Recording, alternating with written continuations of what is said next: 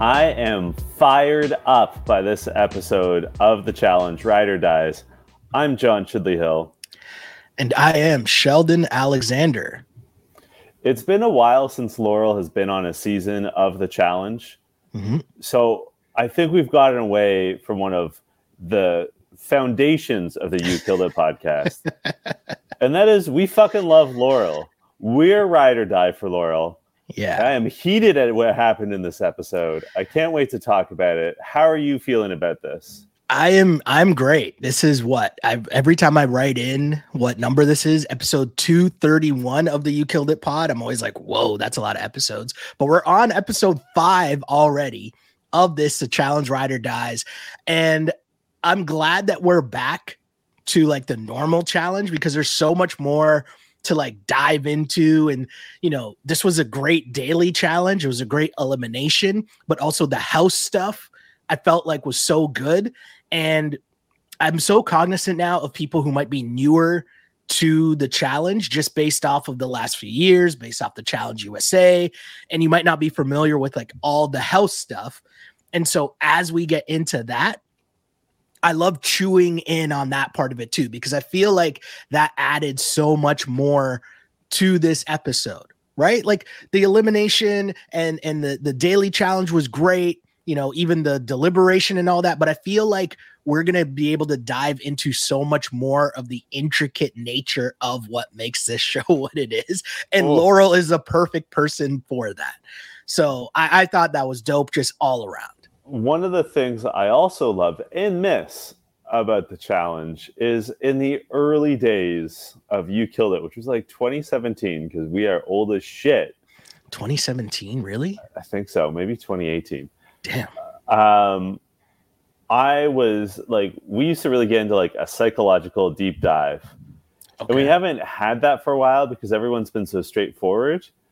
Okay. Thank you, Michelle, though, for being a total head case and just making this episode happen. And like, wow, even before the opening credits, we have Michelle getting like real paranoid.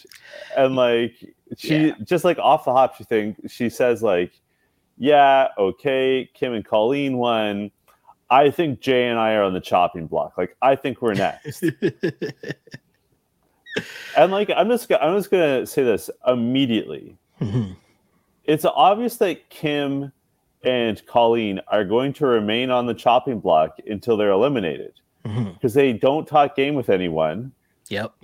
They just like go around the house looking the same. Like, I don't understand like where, just like the very premise that Michelle puts forward, like we're next. No, the people that like just went in are next because they came back out. Like that's going to be the way until they're gone. So like just chill. I didn't understand Michelle. Like right away you could tell the vibes were being set that, you know, Michelle's about to do a little too much here. And you're right. It was right before the opening credits, the title pops up. It was like, uh-oh, this is going to be a Michelle doing too much episode, isn't it? And Michelle, the thing about Michelle is, okay, so she won a season of Survivor. Do I have that right? Yeah. You're asking the wrong guy. Sorry. I don't think she did. Maybe she was just popular from Survivor. Bottom line, she's popular from Survivor. That's where she made her name. That show is all about scamming and, you know, tricking people and alliances and who do you trust, who do you not trust, all that fun stuff, right? She did not win. Sorry to interject. She did not win. No problem. So Michelle comes into the challenge and it's just doing too much. But the difference is, and I think this is a big part of it, okay? Survivor is a different show, right? Yes, there's eliminations, there's challenges, there's, you know, alliances you have to make, all that fun stuff. But the challenge, when you add in the dynamic of actually building in the real life relationships, where it's like real friendships and real, even romantic relationships, but there's more of a reality setting to it because the cameras aren't always on and you're just going to be chilling in the house. So you got to just talk to people and be you, right? Mm-hmm. Michelle is someone who comes across as she struggles with that. And the perfect person for her to not go up against is Laurel. And that was the scene of this whole thing. And because people who might not be familiar with Laurel's resume here, we should probably get this out of the way from the jump, right? Laurel, I've always said, I think Laurel is the best female, if not top 3, period, challenge competitor there is. Man or woman, Laurel is a beast. She dominates competitions, dominates eliminations. When I say, we talked about Smashley a lot, being a 5-tool or like do-it-all type player. Well, Laurel was the OG of that. Laurel was down for the party. Laurel is down for the hookup. Laurel is down for the whoop your ass. Like, actually, she wants the smoke. And she is great television, but I also think that she's good people's. Yeah. The highest compliment we give on this pod is, would we want to go have a beer with you? And hell yeah, I would love to go have a beer with Laurel.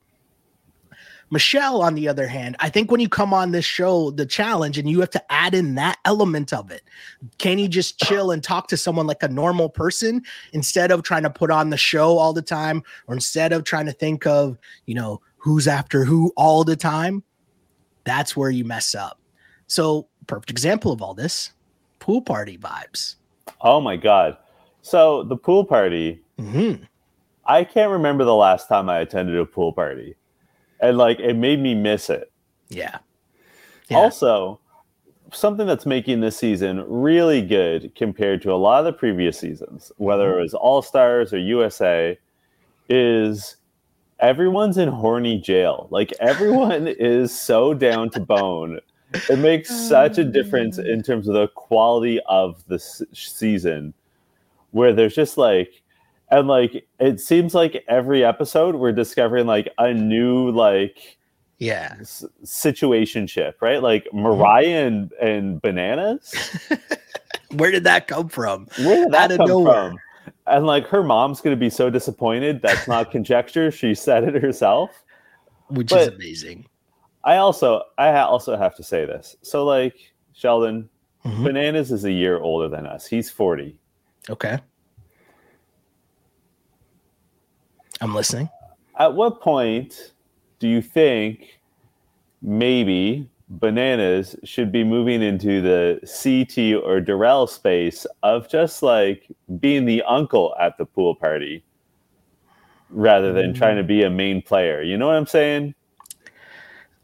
I mean, in the wise words of noted poet, don't hate the player, hate the game, man. I mean, it's not his fault. Like, maybe he was just chilling out by the pool. That's true. And in fairness, Mr. John Chidley Hill, why would you say that about Bananas, but our vibes about Laurel are, hey, go do what you do, Laurel? First of all, Laurel is younger. Okay. And I also, I'm going to put it out there that early on, I flagged, I'm like, there's a big age difference between Horatio and Laurel, which is like, there's a certain point where I'm like, Laurel's 37 for the record. Also, I think pushing it. Okay. I do think, like, I think it's one thing if you're having a pool party and like it's a bunch of people in their late 30s, okay. But some of these kids are like 21, 22. Yeah. And like, I just like, I appreciate they sort of have no choice because like, what else are you going to do? But like, I'll just, as an example, they sort of, well, they have a complicated relationship, but like Veronica and Anissa have been like, there has been a tension between them in the past, but they're more contemporaries. You get what I'm saying? Yeah. Just saying there's a certain point where like, the rule of 7 applies. You remember that? Please elaborate for us new listeners. The rule of 7 is, how does it go? You take your age and divide it in half and then add 7. That's like the very youngest that you could date. Even then, okay, it's a little creepy. We'll use Bananas as a 40-year-old as an example. Okay. So his minimum age is 27. Okay.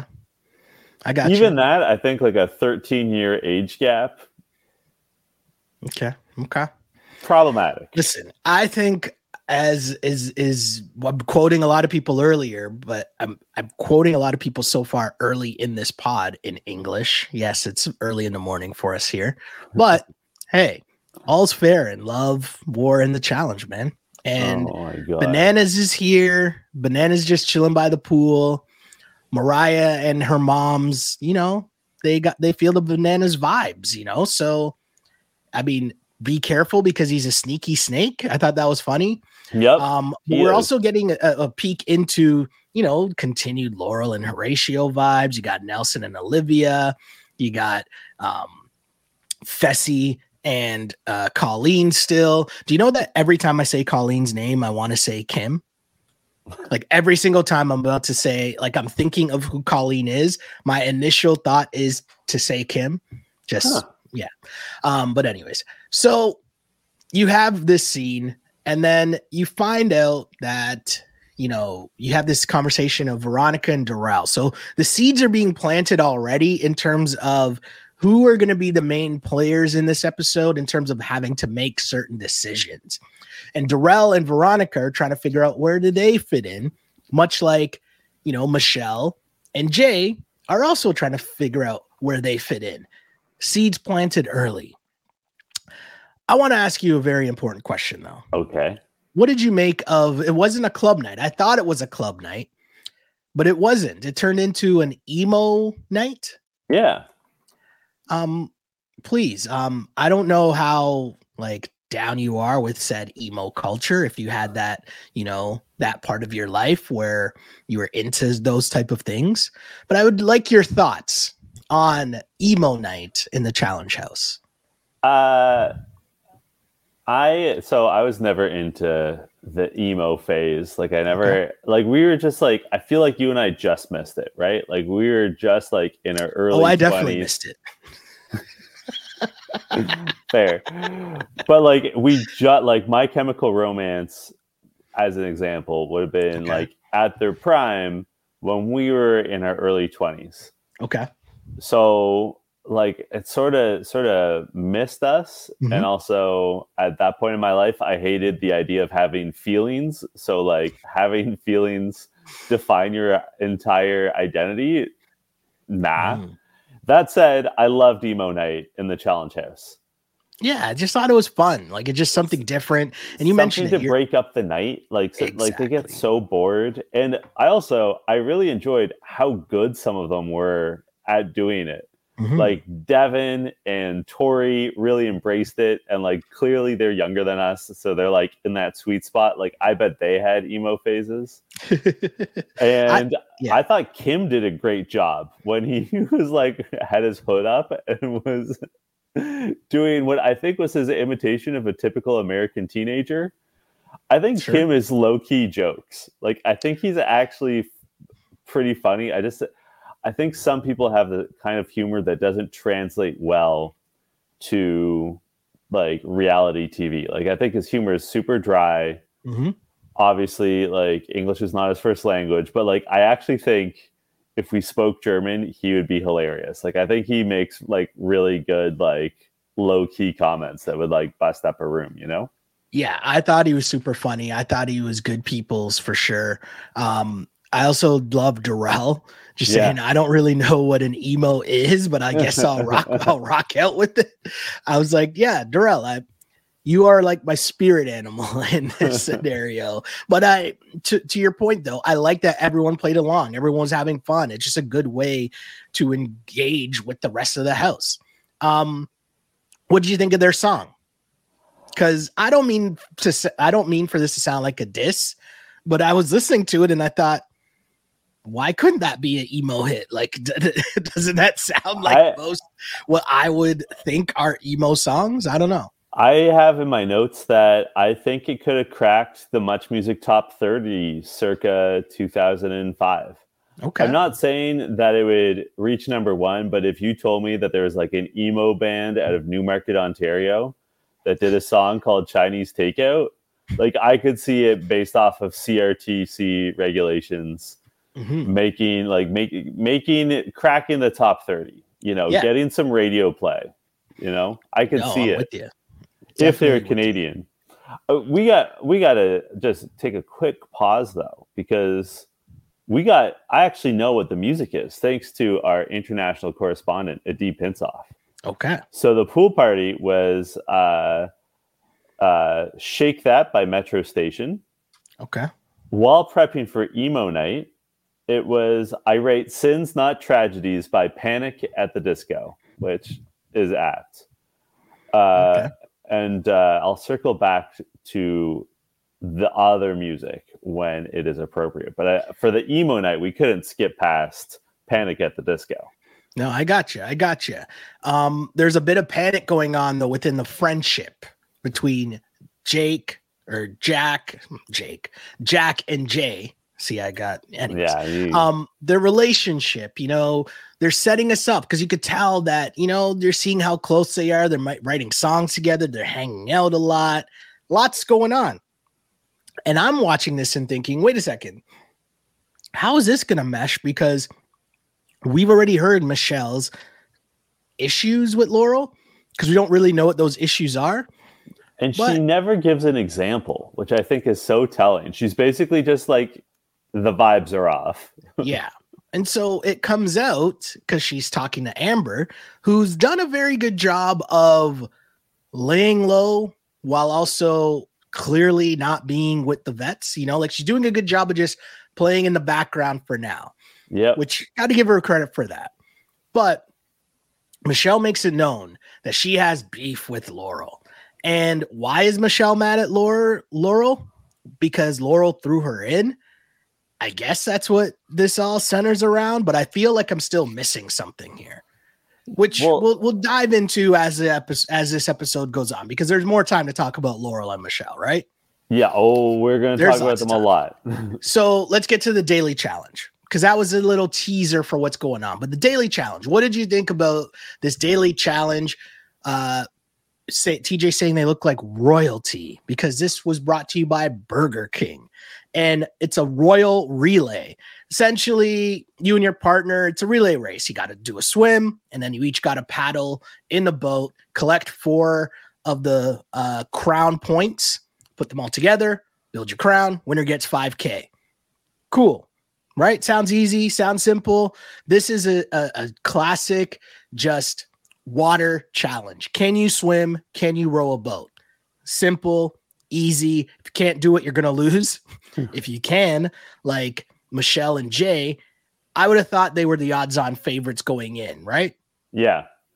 I'll tell you, the first thing I thought when I saw this was, oh, this is easy. Mm-hmm.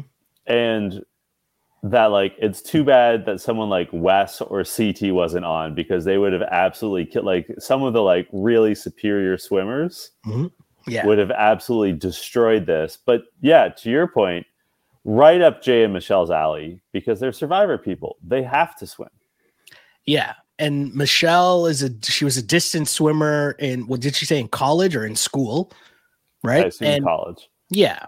And Jay's also a great swimmer. He's just your classic outdoorsman, for lack of a better term. I thought that was really cool. But also, I think this was a great reminder for people to see the individual talents of certain people, right?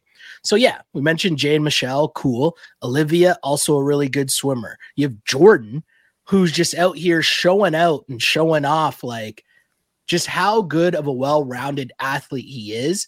And just the point in this race where he has to do the rowing, and he struggles at first because he can't grip the oar because he doesn't have a hand. So, like everything else, as Anissa puts it perfectly, like everything else, he figures out a way and still dominates. Jordan is like, he never ceases to amaze me, right? When I think he's incredible. Yeah. Yeah, man. Like right when I think that he can't do anything more to impress me, another episode pops up, and then boom, here's Jordan doing something that clearly other people couldn't figure out how to do. I mean, I gotta say, so like at first I was like, this is gonna be pretty straightforward. Like, I don't understand like where the challenge part of this challenge is. Like, to me, the biggest challenge was gonna be to eat Burger King afterwards. But yes.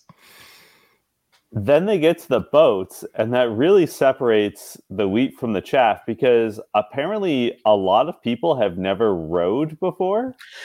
But I have a question for you. That didn't look like, there looked to be more to it than just normal rowing a boat, right? Because it looked like the seat moved, and also you had to kind of do it in unison with the oars, which wasn't your normal, like it didn't look normal. Or maybe Nani and what's her name, Mariah were just that horrible at it that they made it look like it wasn't a normal oars in your row your boat situation. I don't know. I couldn't tell because it looked really bad. And even Fessy trying to explain it, I don't get how they didn't understand it. Yeah, I gotta say, I was impressed with Fessel's patience with Mariah, because I would have like immediately leaned forward and like grabbed one of her hands and been like, "No, you hold it like this." Like I would not have been like I wouldn't have tried to use my words. I would have been like, "No, like give me your hand. Here's how you do it." This whole scene made me wonder, like, is this a matter of my own privilege? Like, because like the first time I rowed a boat, I remember I was like 5 years old, and I did better than these people. I was 5 or 6, and like I was out there rowing better than that. Yeah. So I don't know. And like we've been picking on Mariah and Nani. Chauncey and Amber were disqualified because they sank their boat. Yeah. Didn't go well for them. Like, what is going on? I mean, again, like, I don't like to put it this way, but all these people got beat by a guy with one hand. Like, what the hell? I mean, it was just such a total cluster. And like they'd actually all impressed me. There was no bad swimmers. Veronica got lost, but there was no bad swimmers. Yeah, this challenge was just simply either you can swim and row a boat or you can't. And then that's just basically what it came down to. I mean, I thought so. Devin and Tori won the second heat to Jay and Michelle winning the first heat. And I didn't even think Devin and Tori looked super smooth doing this as well. It's just they were faster than the other people in their heat. I mean, your man's Kim was out here looking like Adam Van Couverden or something. Like he was just dominate. Sorry, Adam Van Couverden is such a random reference. It's such a good reference, and I'm so proud of you, a little Canadiana. Don't even tell our American listeners who Adam Van Couverden is. And his name is not spelled like the city. Google I will him. say, actually, can I tell? No, I probably shouldn't tell that story on a mic. But anyways, I mean, I have some stories about Adam Van Couverden that I cannot share on a microphone. So we'll have to compare notes once we stop recording, Shelly. Interesting. And I'm so interested in a bunch of people right now that are like, who the hell is Adam Van Couverden? I also, sorry, Adi tells us that when Kim like hits beast mode rowing, that Lightning Crashes by Live is the song, which first of all, Adi and I know each other from grades 4, 5, and 6, which is when that song came out. And I don't know what your feelings are on the band Live, but man, they're so good. Like if you open up some like just This Is Live like on Spotify, you will go down. They had so many bangers that you forget about. I will say, you and I often praise the producers of the challenge. If you're going to play live in this moment, obviously you gotta go with The Dolphins Cry. Like that's the song for this moment. Right? Okay. I know you're a big Live guy. I can see it in your face. Huge fan. I also hope that our listeners appreciate that every time I reference these like obscure 90s bands or like one-hit wonders or music that Sheldon clearly doesn't know or doesn't like, that within an hour of us recording this podcast, I typically send him a link to the music. And he typically replies, "Why are you like this? Why are you doing this to me?" He's got in Venga Boys and S Club 7 and Len. I sent him Len's latest single, which in fairness was from 2014. Sheldon's a good friend. He puts up with a lot behind the scenes. I don't know why Len came up recently. Anyways. Yeah. So because you live in Toronto. Oh, geez. Yeah, I guess so. So yeah, Jay and Michelle win. Jay and Michelle end up winning. And the funny part about this all, was there anything else from this actual daily challenge that, stuck out to you? No, I mean, No? I will say I Googled to see how many Burger Kings there are in Toronto because I'm like, I can't remember. We've done this before. Yeah. We've done this before. We I think the last before. time, whenever there was a challenge that involved the prize of being Burger King, it led us to a whole deep dive into how many Burger Kings are in Toronto. When was the last time we had Burger King? Do people still eat Burger King? Is Burger King still a thing? When was the last time you had a Whopper? That was the time where we first mentioned Hooker Harvey's on the podcast. That's when we took a hard right turn into Canadiana being like a staple of the podcast. When we're just like, fuck it, we're talking about Hooker Harvey's. Yeah, only first off, like, again, I don't know, like, Harvey's isn't in the States, is it? No, right? No, it's just Canadian. Okay, Canadian burger chain. It's like a fast food chain is Harvey's for people that don't know. But I was just thinking, like, people definitely don't know what Harvey's is. And so to just throw out the term Hooker Harvey's, which is only really a very Toronto reference for sure. Just like, what are we doing here? You got people Googling Hooker Harvey's and Adam Vancouverden. Not together, separate entities, not putting those two things together. I do have a listener question, though. Okay. From this. So I want to give a shout out to Julia Lamanna. Okay. Who makes a callback. I think I said this once on the podcast, like 100 episodes ago. Mm-hmm.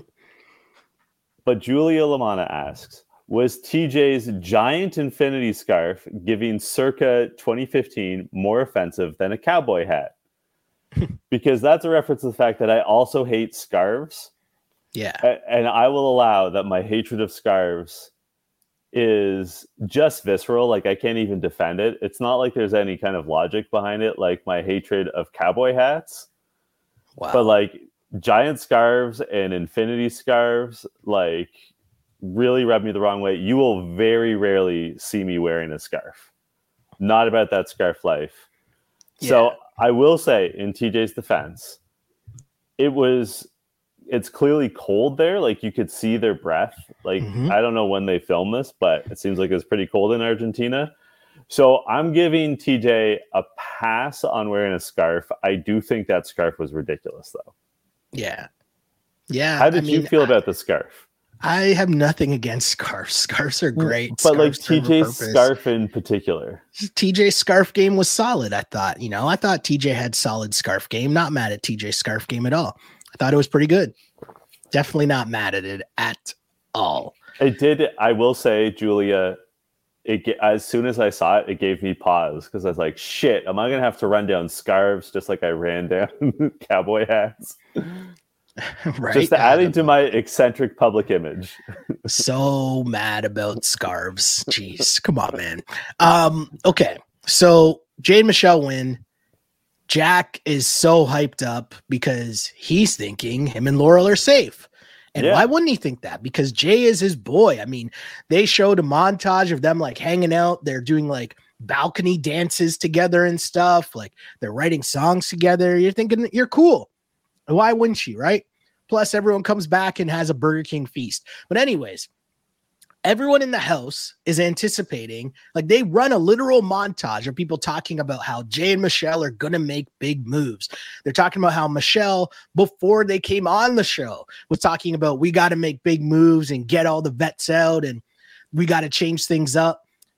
So you're anticipating some big moves are going down. And all we hear about is Michelle wanting to put in Jack and Laurel, and then Aneesa and Jordan.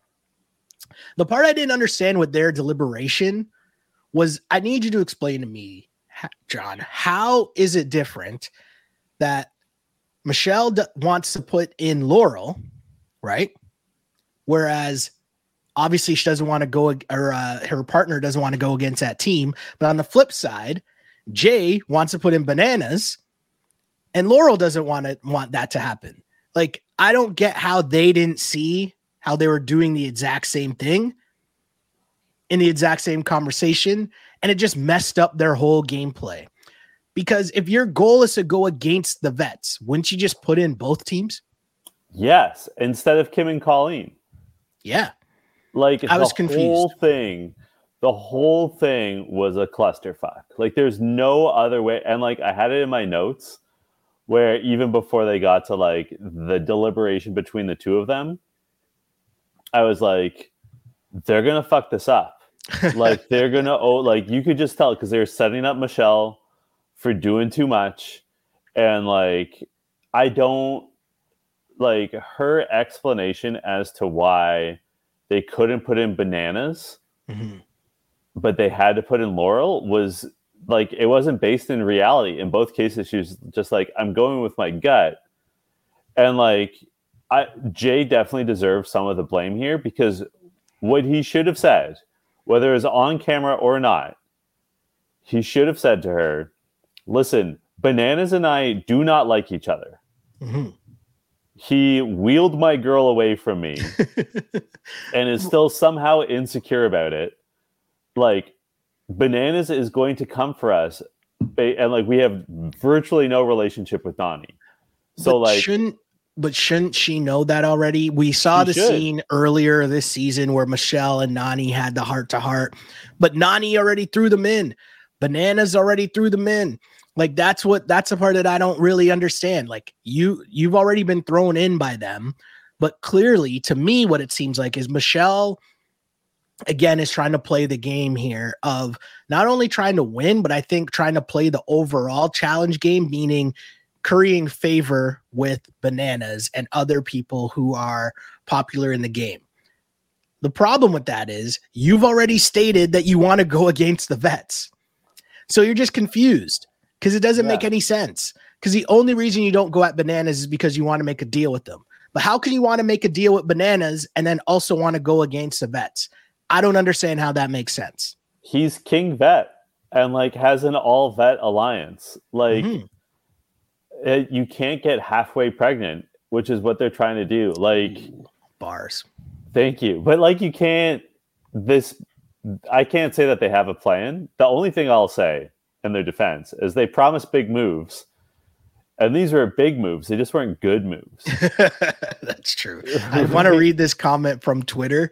Alan says, Michelle and Jay putting their entire game on the line just to get a potential IOU from Bananas is something like investing all their money into a second Fire Festival.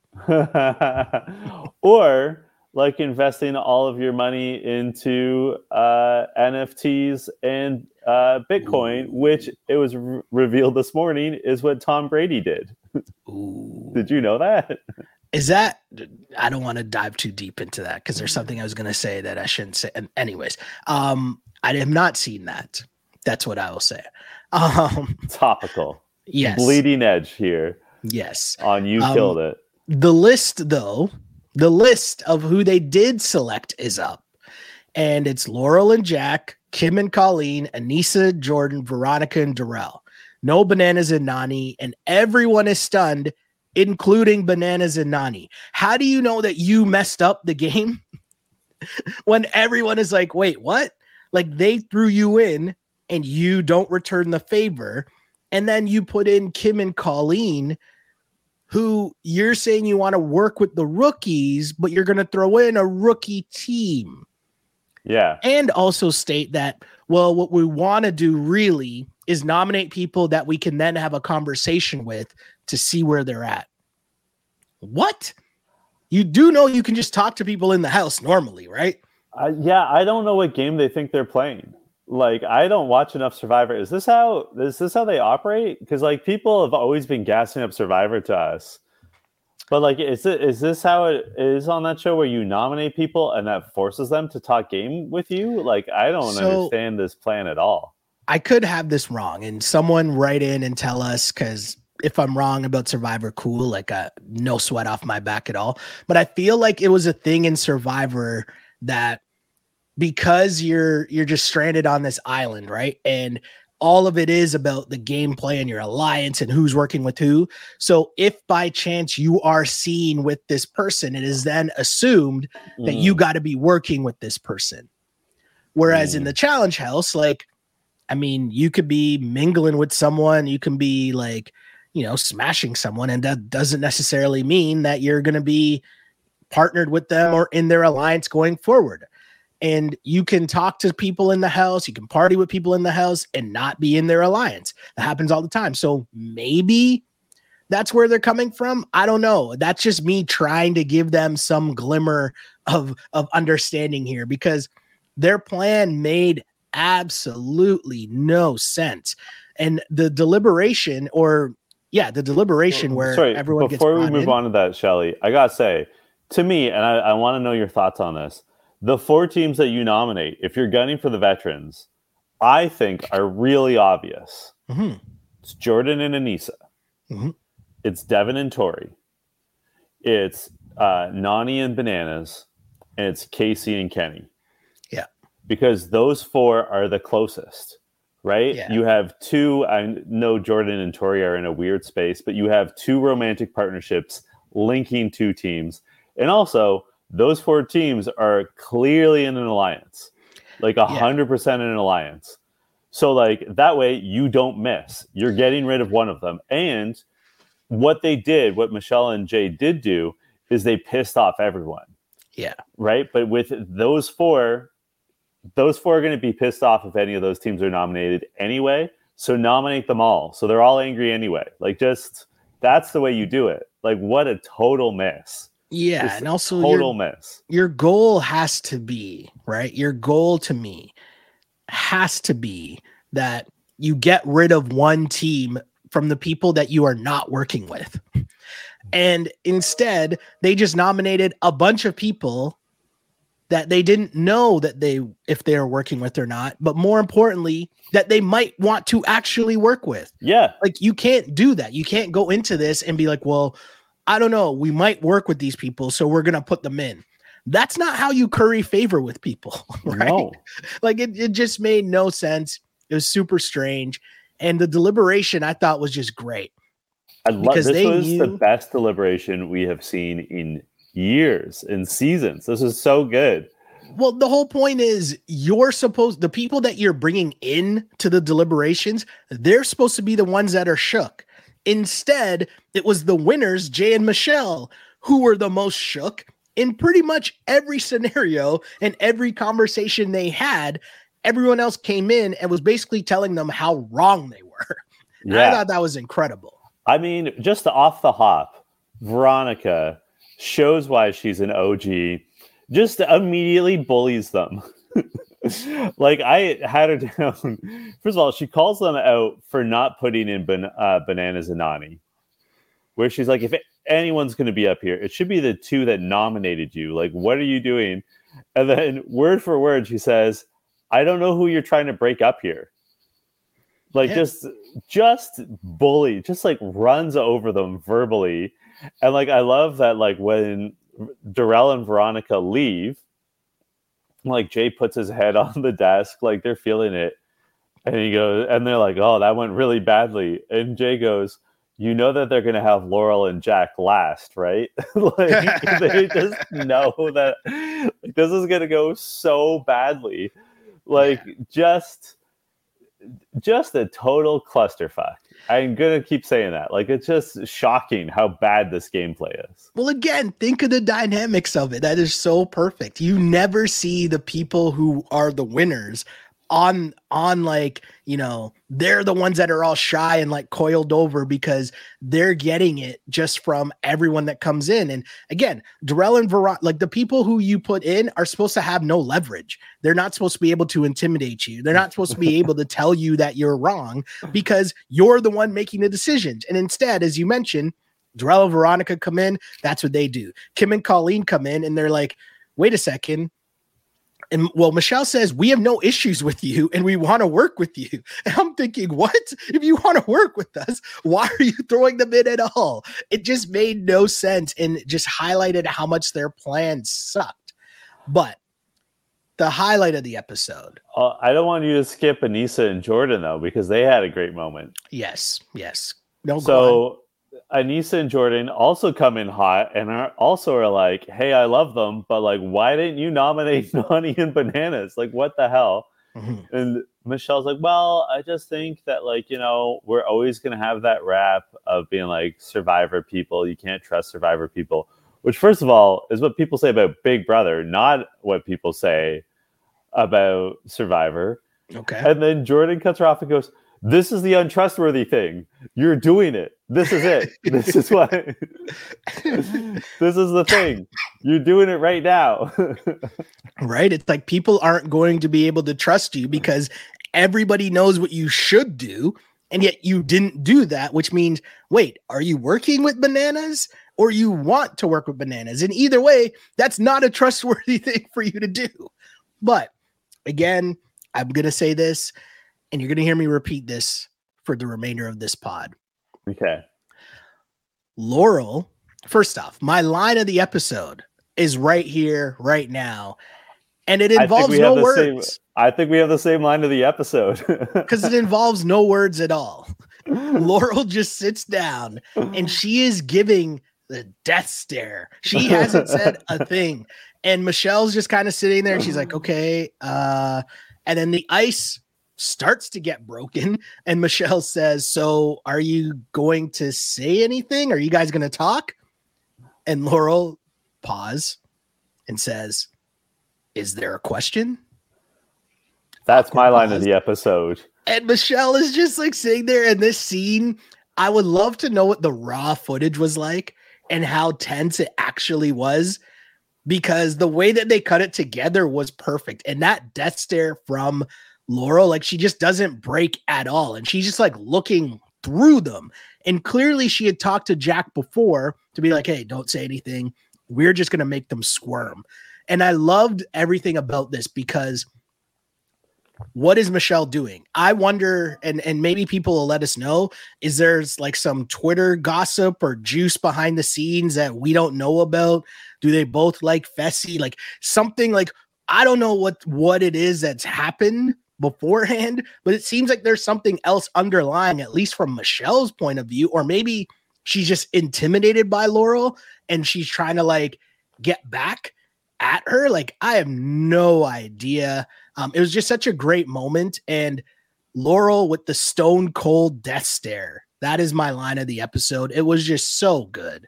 My line of the episode was, do you have a question? Like, just so icy.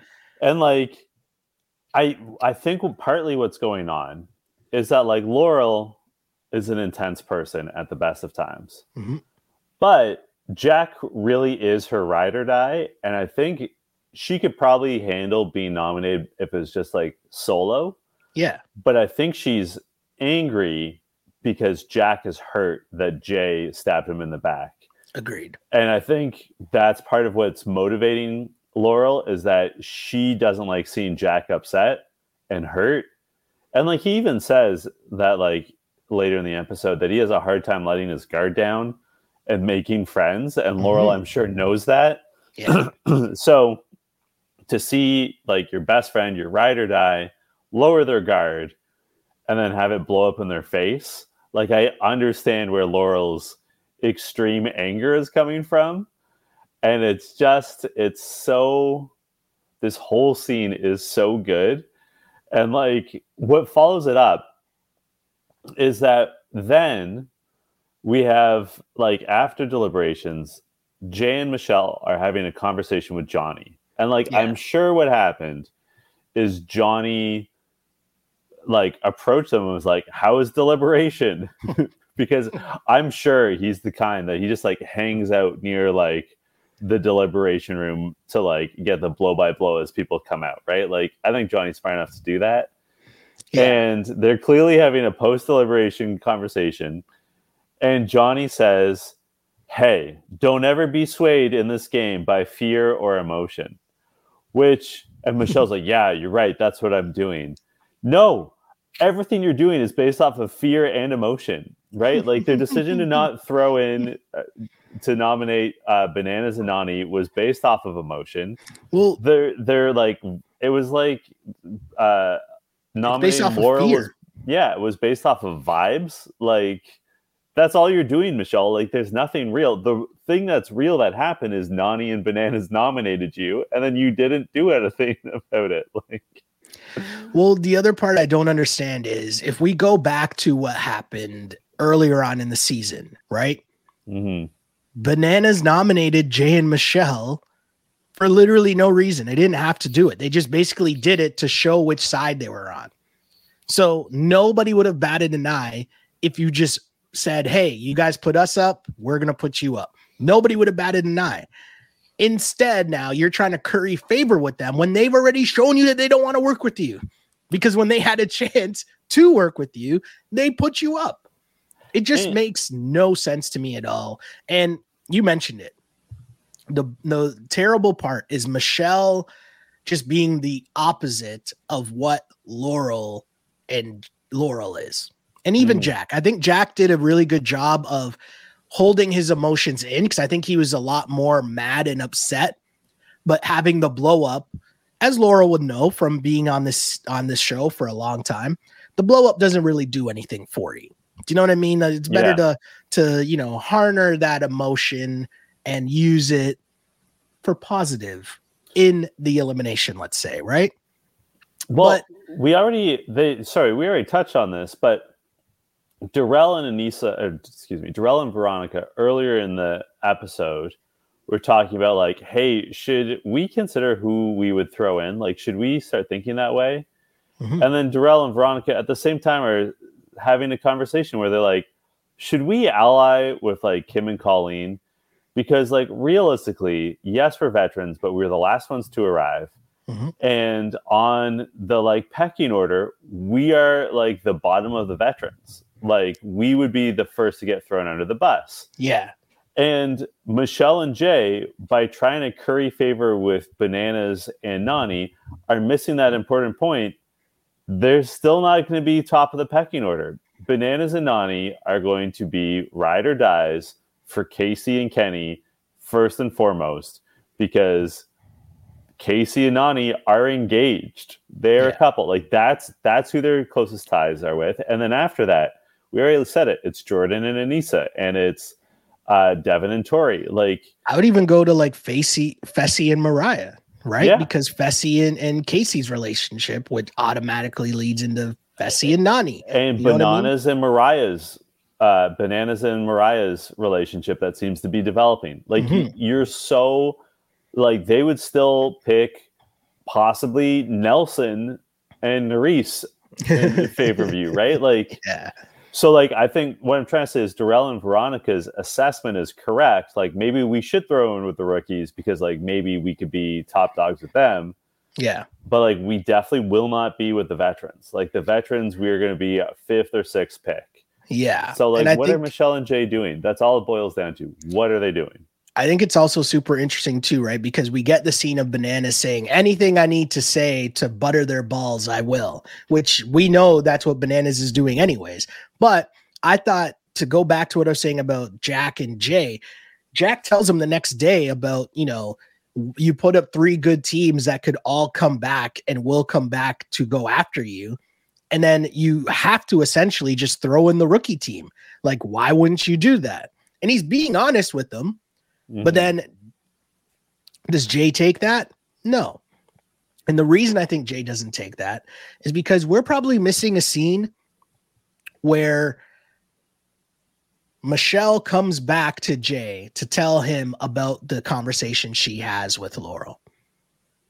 Do you know what I mean? Yeah. Because clearly we could tell that Michelle is running their team, right?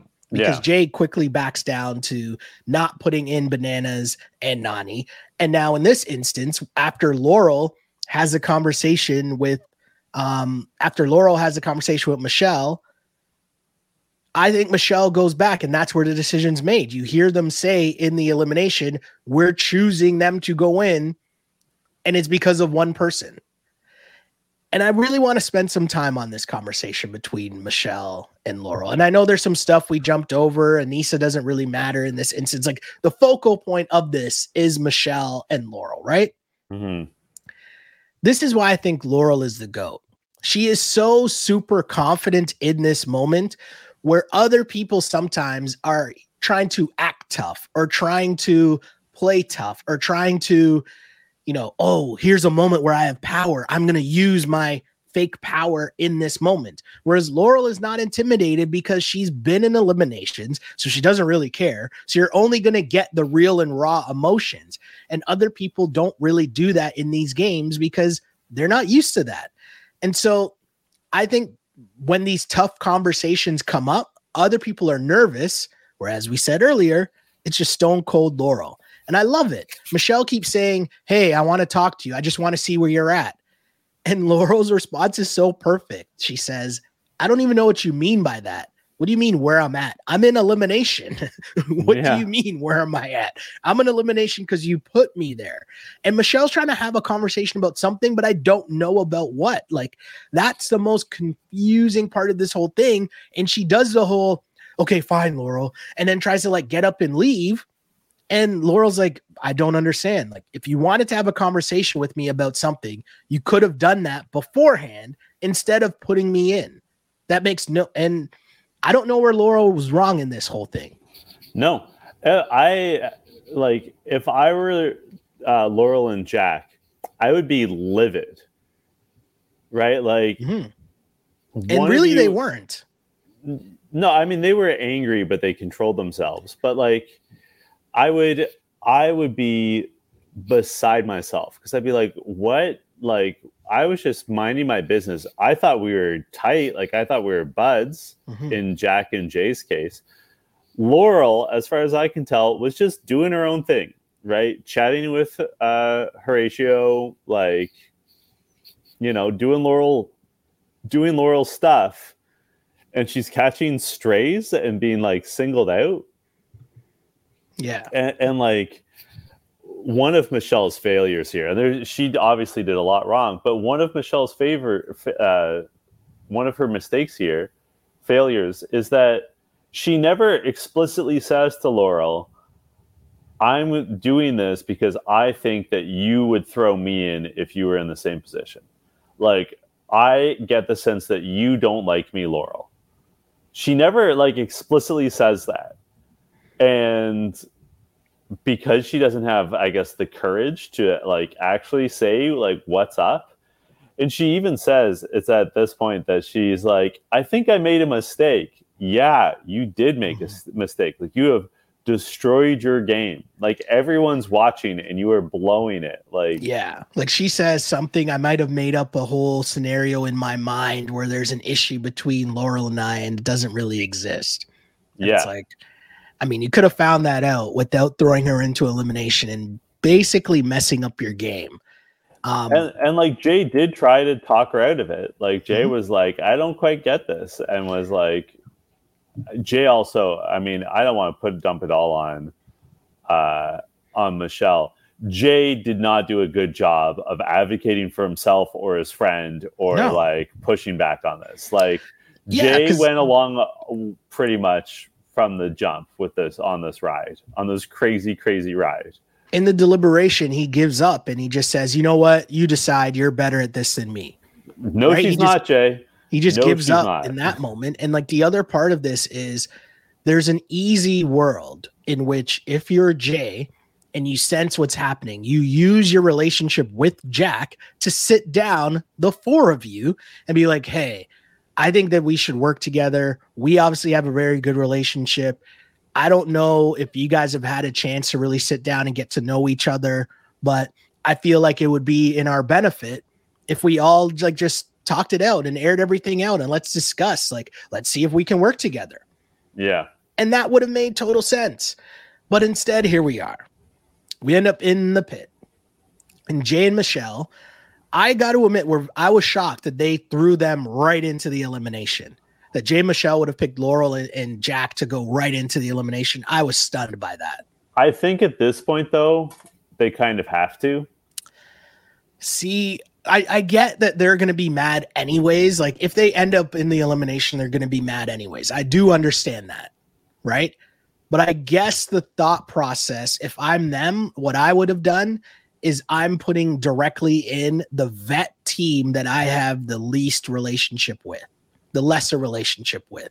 Terrell and maybe that is right. And hey, maybe that is after their argument. Maybe that is Laurel and Jack, but I don't think so. I think that was still salvageable on some level. But you throw them directly in, and now it comes down to a dagger pull, and everyone else, it ends up coming down to the last dagger, and Darrell and Veronica pull the safe one. And now we got the drama. And this was a great job of editing and a great cliffhanger because they've already set it up for us. And then Veronica gives this whole speech. And this is the difference between a vet and a rookie and someone who's been on the show before and knows how to make some good TV, right? But she says, hey, this is a tough decision. This is something that I thought that maybe Aneesa would have come to me before and we would have had a conversation about saving each other if we were in this position. And while I agree with what Veronica is saying, couldn't she have also gone to Aneesa? Yeah. And made the same conversation and said, hey, if we go down there, like we should, just make a truce here that we're not going to put the other in. Right. Like I find it weird that she would be mad at Aneesa for not doing that when she didn't do it either. I'm so glad you raised this because I was thinking about this often. Because there's a lot of in the deliberations like, oh, you never talk game with me. Oh, you never talk game with me. Mm-hmm. What's stopping these people from initiating the conversation? Like Michelle and Jay said that to basically everyone that they nominated. Oh, you never talk game with me. Well, why aren't you approaching them? Like at this point, they've been in this house for like 3 weeks. Like, why haven't they initiated it themselves? Like, it's a strange thing. It's a strange approach to be like, oh, well, you didn't do this. So like, why should I, it's immature really.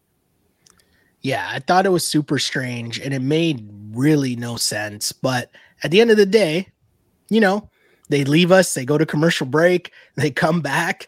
And I gotta be honest, I was a little tricked here, but they decide to send in Kim and Colleen. But ultimately, do you think they made the right decision? Probably. You know what? I was going to say probably they did, but I actually think they made the wrong decision, and I'll tell you why. Mm-hmm.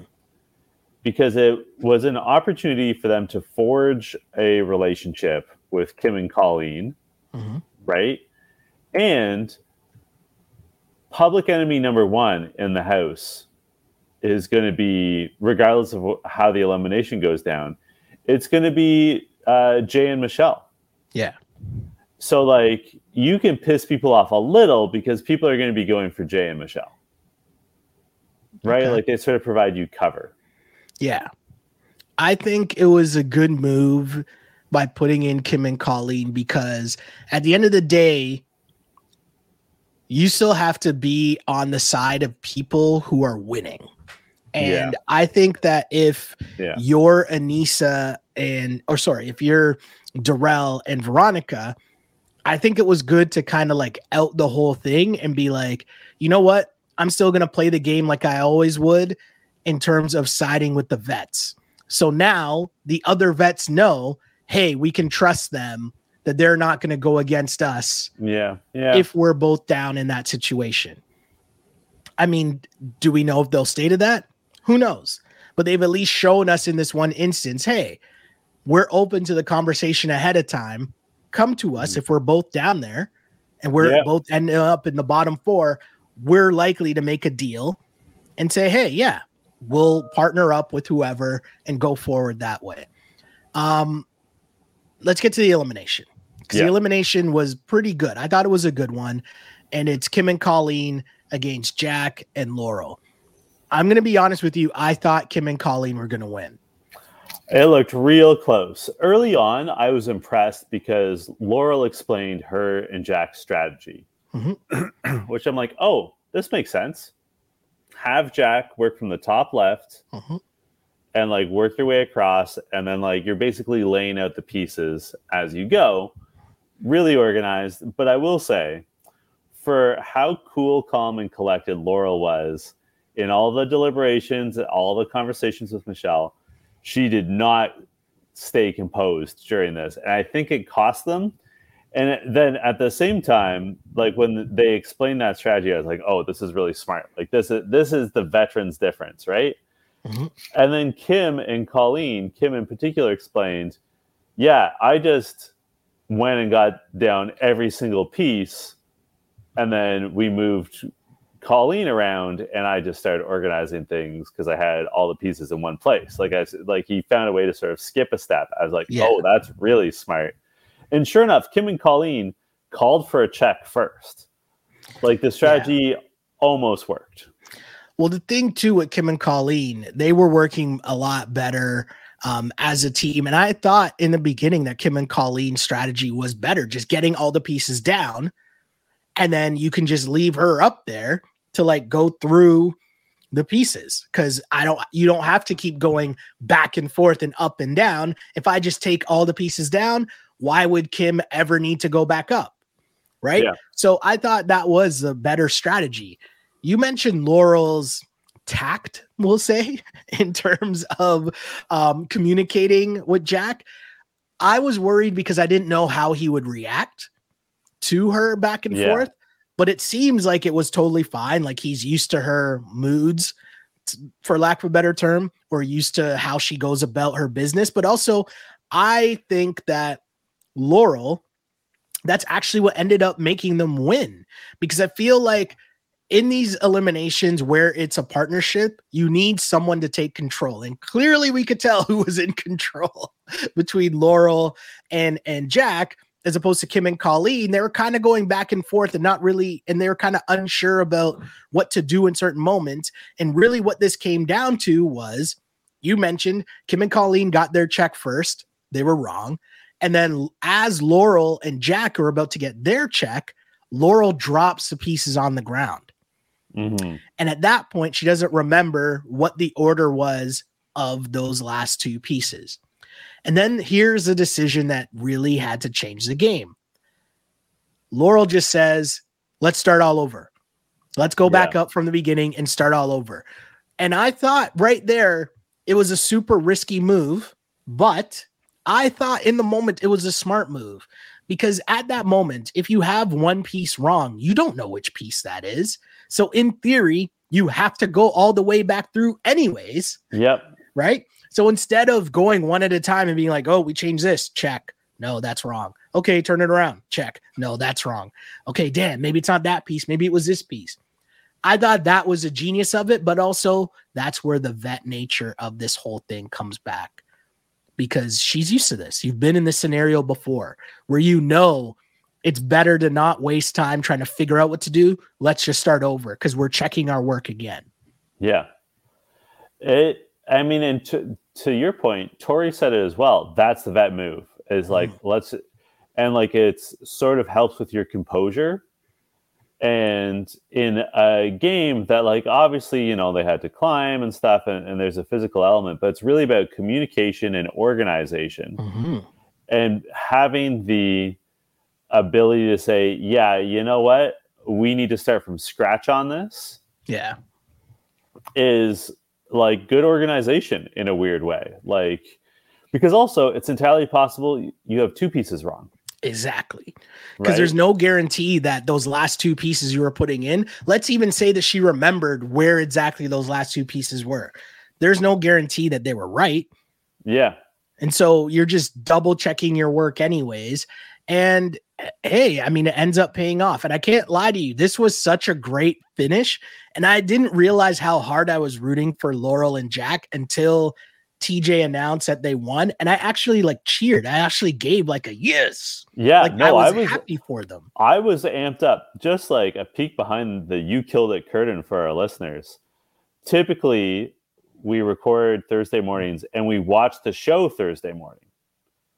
But just because I had a crazy work schedule, I watched the show last night, and one of the reasons why we like to watch and then immediately record is because that way our energy, our excitement carries over.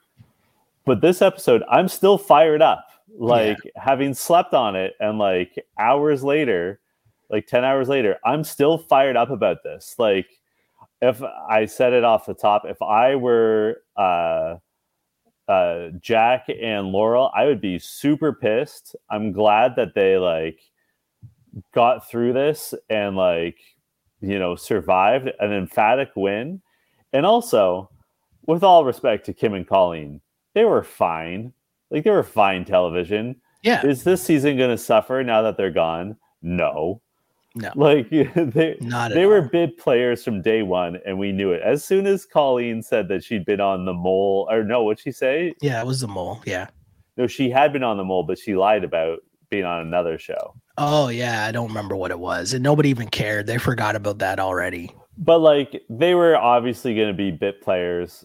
And, like, you know, they were fine TV, but their time had come and gone. And, you know, I just, like, fiery. And now I'm so excited to see what's going to happen next episode. Like, but also, Fessy will move on. Fessy will be okay. I'm sure he will find someone else. Well, we saw who he... in the next up on, we saw who he moves on with. Oh, I think I missed that. Oh my God, Sheldon, can I tell you? It is like a trailer sort of thing. I would just, oh yeah, no, but no, sorry.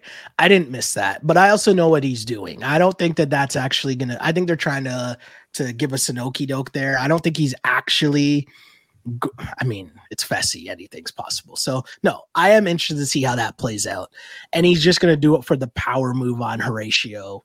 I could definitely see that. He's going to try, but I want to see what Laurel does because that'll be interesting as well. So we had a unanimous line of the episode, which does not happen very often. Mm-hmm. I have to ask, Sheldon, who killed it for you this week? Or is there an LVP at play here? Well, one thing I just want to add in before we get to that was just Kim and Colleen had one piece wrong. Yeah. Which furthers the point as to why it's solidified who my MVP is of this episode. It's Laurel. Because, again, they had one piece wrong, right? And instead of trying to figure out what that one piece could have been, they could have just started from the beginning and double-checked their work, just like Laurel and Jack did. But Laurel was the one that made that call first, and that's based off experience, and that's how you win in an elimination. And Laurel gets back to her winning ways in eliminations. Yeah. So that is part of the reason why she's getting my MVP. Just her overall demeanor and swag in terms of just like that death stare is one of the greatest pieces of television I've seen in a very, very, very long time. Like, it's just her look was just so amazing. Like, it's just boss, period. For that reason, Laurel getting the win in elimination, not losing her cool either in said elimination when she could have, or even just with Michelle doing the most and failing. I give her all that credit for sure. Laurel showing why she is a vet of all vets and why I will always say one of the top 5 players in challenge history. Point blank, period. Laurel, you killed it. You are my MVP of this episode. I think it's unanimous. My only caveat is that Michelle could be LVP here. Oh, fumbling the bag on all levels. And like I know I said this earlier, but you could see it in her eyes. As soon as they won the daily challenge, like, oh, these two are going to fuck it up. Yeah. These two are going to fuck it up. They don't know what to do with this power. They were not anticipating this possibility. Just a great episode of the challenge, though. A great episode. And the fumbling of the bag by Michelle, it's like, okay, we want to work with the rookie. And then you send home a rookie team. Just made no sense. And it's like, she even acknowledged it, right? Yep. We sent home a team that should have been a number for us. And it's like, and you pissed off Laurel. Like, it couldn't have gone worse. And the rest of the house. Yeah. Basically, they're in the situation where they just have to win now. If you're Michelle and Jay, they have to win every elimination that they're in. They have to win every daily challenge that they can. That's their only choice. And like you and I have spoken about this many times, but one of the key things about doing well in the challenge is not giving a reason for people to nominate you. Mm-hmm. The entire house now has a reason to nominate them. Yeah, there's no trust. There's no trust. And especially with Kim and Colleen gone, who had been the punching bag. Yeah. Like, who is the least liked team in the house now? Who that has like the smallest alliance? It's Jay and Michelle. They totally blew it. It's incredible how bad they blew it. Like a masterclass in blowing it. They got a second chance after the whole thing went down with Jay's boy Johnny and Johnny trying to make the list of going at all the vets, and they actually got a second chance. Yeah, and then they blew it. Where can the good people find you on social media? Well, my friend, I'm glad you asked. You can find me on Twitter at Shell Alexander and on Instagram at Sheldon Alexander. Like and subscribe to the pod wherever you get your podcast. I always want to say this off the front end and then I forget, but if you made it this far and you are still listening to this pod, take a split second and just bless us with the like. Bless us with the retweet. Bless us with some form of just clicking an extra button, showing that you approve of what we do here on this You Killed It podcast. That's how you support the movement that is the You Killed It pod, because we appreciate you. And you can find me on Twitter and Instagram at jchidleyhill. And until next week, this was You Killed It. You killed it.